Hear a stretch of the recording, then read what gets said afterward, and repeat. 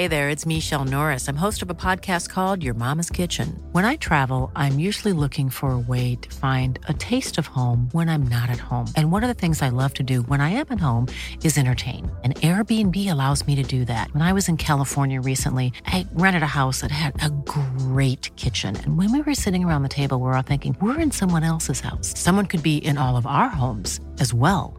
If you have a home, but you're not always at home, you have an Airbnb. Your home might be worth more than you think. Find out how much at airbnb.com/host. Ever catch yourself eating the same flavorless dinner 3 days in a row? Dreaming of something better? Well, HelloFresh is your guilt-free dream come true, baby. It's me, Keke Palmer.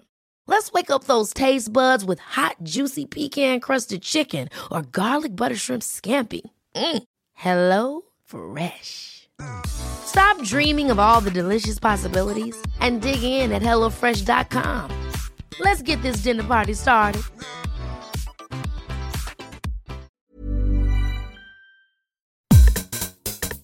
This is Eat, Sleep, Work, Repeat, a weekly podcast on happiness and work culture.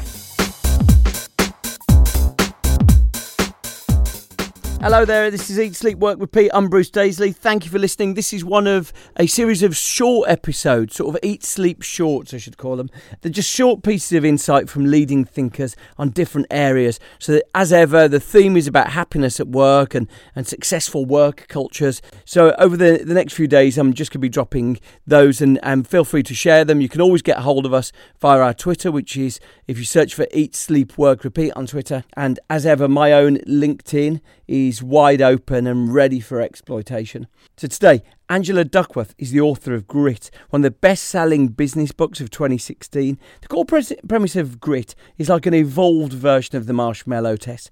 The Stanford marshmallow test was the work of Walter Mischel in the 1970s, and the 280-character version of that is that a child was offered a choice between one small reward, in this case a marshmallow, right now, or two marshmallows after a 15-minute wait. And remarkably, the ability to delay pleasure has turned out to be one of the best predictors of success, not only in sweet, hungry kids, but in adults too. And Grit looks at that. Grit looks at how some people are able to battle through adversity to achieve better results at the end. It's sort of like a fortitude of spirit, really, the ability to persist with things. And Angela in the book takes a look at people entering training for some of the highest, most elite military occupations in the US. There's almost no predictor of the people who drop out. They can have stellar academics, they can have great success in sporting areas. Consistently hard workers drop out, but there's some tenacity, there's some characteristic in some of them that leads to them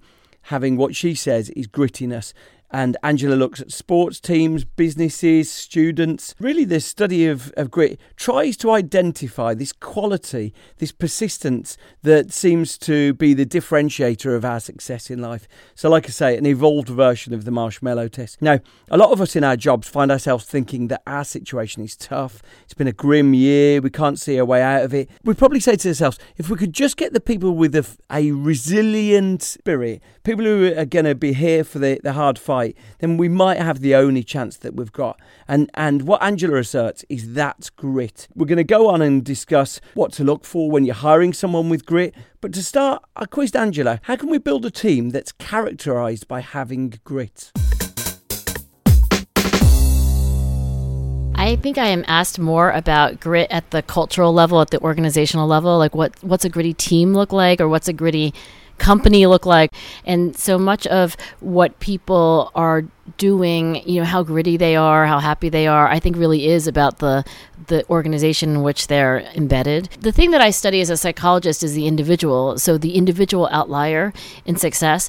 But I think that if you extrapolate from the individual and say, well, what makes a person passionate, that is deeply interested and curious about what they're doing and filled with purpose and meaning. And then if you ask about individual perseverance, individually practicing every day to do one thing better and being resilient in the face of adversity, you can, I think, take that at the macro level and say, well, what would be a culture or a workplace that would support that? And I think the But I think the idea is, are there structures in place? Are there incentives in place? Is there a language in place at the group level that encourages people to be interested in their work, to be connected, to be persevering? Oftentimes, it's hard to tell the difference between cultures that seem to do it superficially. They have the values on the wall, or, they have an annual meeting where they're supposed to be living their mission and purpose. And then cultures who are doing it authentically.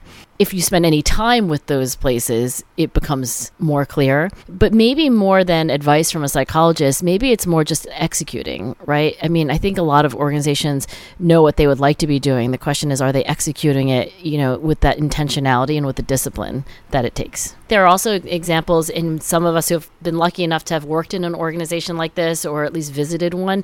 But when the genie's in the bottle, right? I mean, there are examples of places where you go. I mean, for example, in my book, of course, I talk about the Seattle Seahawks. There are lots of examples, I think, in the world. Even if they're not the rule, maybe they are the exception. They just prove that it is possible. I think that what makes those places authentic is that there really is a commitment at the top, but also pervasively, but I do think it starts at the top, to make things real. And I talk to leaders and coaches about, how much do you have to feed the pump? How much do you have to think about, is the mission really being lived on a day-to-day basis? I mean, is this truly a purpose-driven organization, or do we just say that? Is that something you do at annual meetings? Do you have to do it twice a year?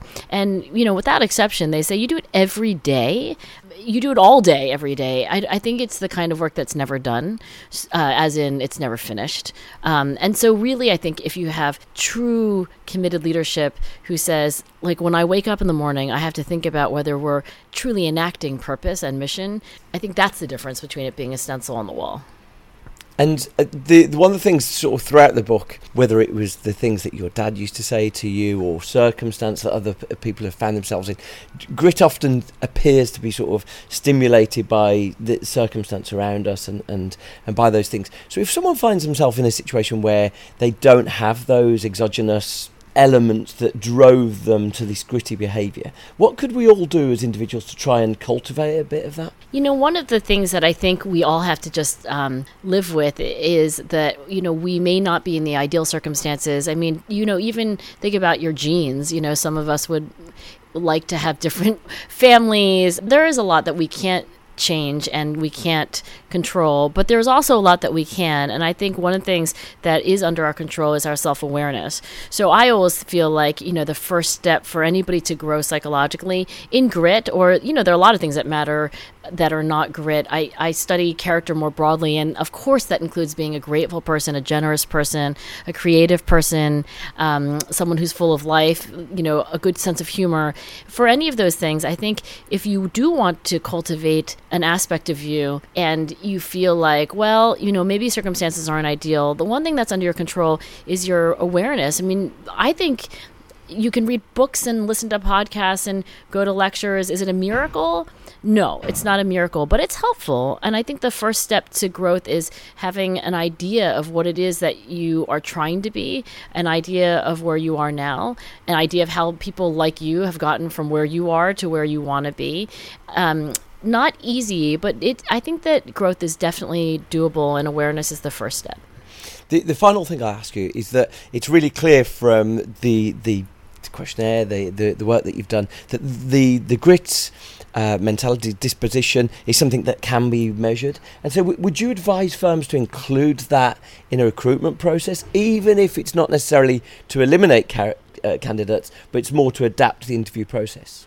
I do not recommend using my grit scale for recruitment for two reasons. One is the obvious reason, which that it's obviously fakeable, right? I mean, anybody could get a perfect score if they thought for 2 seconds about what the right answer is to I'm a hard worker or I finish whatever I begin.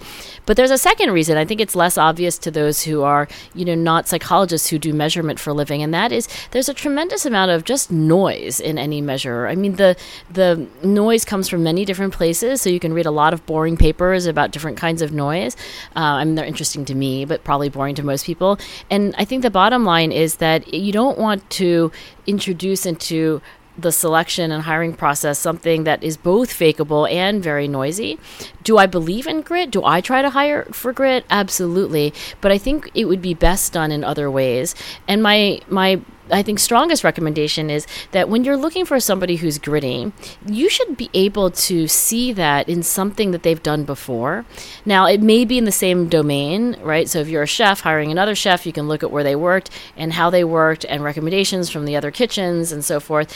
But oftentimes when you're hiring a young person for whom that might be their first job or maybe their second job, you don't have that kind of track record, but you can still see grit. I mean, people who are gritty oftentimes pursued a sport passionately, or I had a graduate student, incredibly gritty. She had zero psychology experience, actually zero experience with science, but she had written a book, and she had also been a very serious piano player. And when I talked to her about the fact that she had finished the book, most people don't finish their book, they just start it, and her piano practice and the way she did deliberate practice to improve, I knew that those would be transferable skills to this new domain. So if you are hiring for grit, don't give the grit scale, but look for objective evidence that that is a person who has pursued something with passion and perseverance at another time in their life. So that's it. That was an Eat Sleep Short. Look out for another one in the next couple of days. All of the episodes are live on our website, which is eatsleepworkrepeat.fm. See you next time.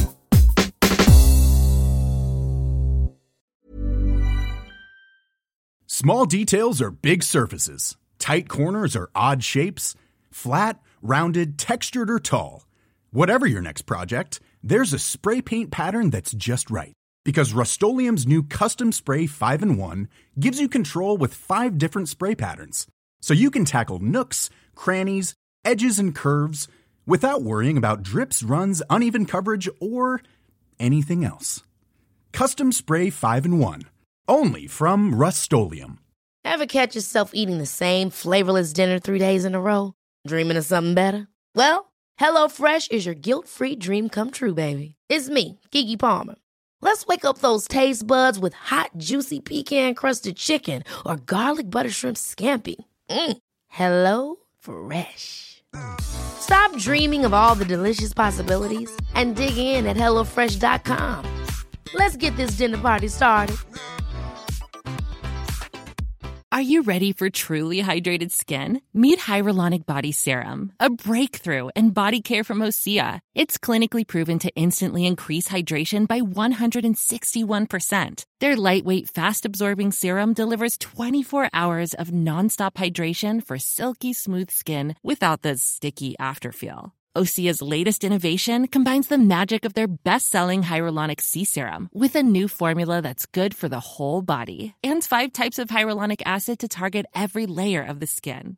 Osea is a women-founded, women-led brand that's been crafting seaweed-powered products for nearly 30 years. The best part? Everything Osea makes is clean, vegan, cruelty-free, and climate-neutral certified, so you never have to choose between your values and your best skin. Treat your skin to clean, vegan skincare from Osea. Get 10% off your first order site-wide with code SUMMER at OseaMalibu.com. That's OSEA Malibu.com, code SUMMER.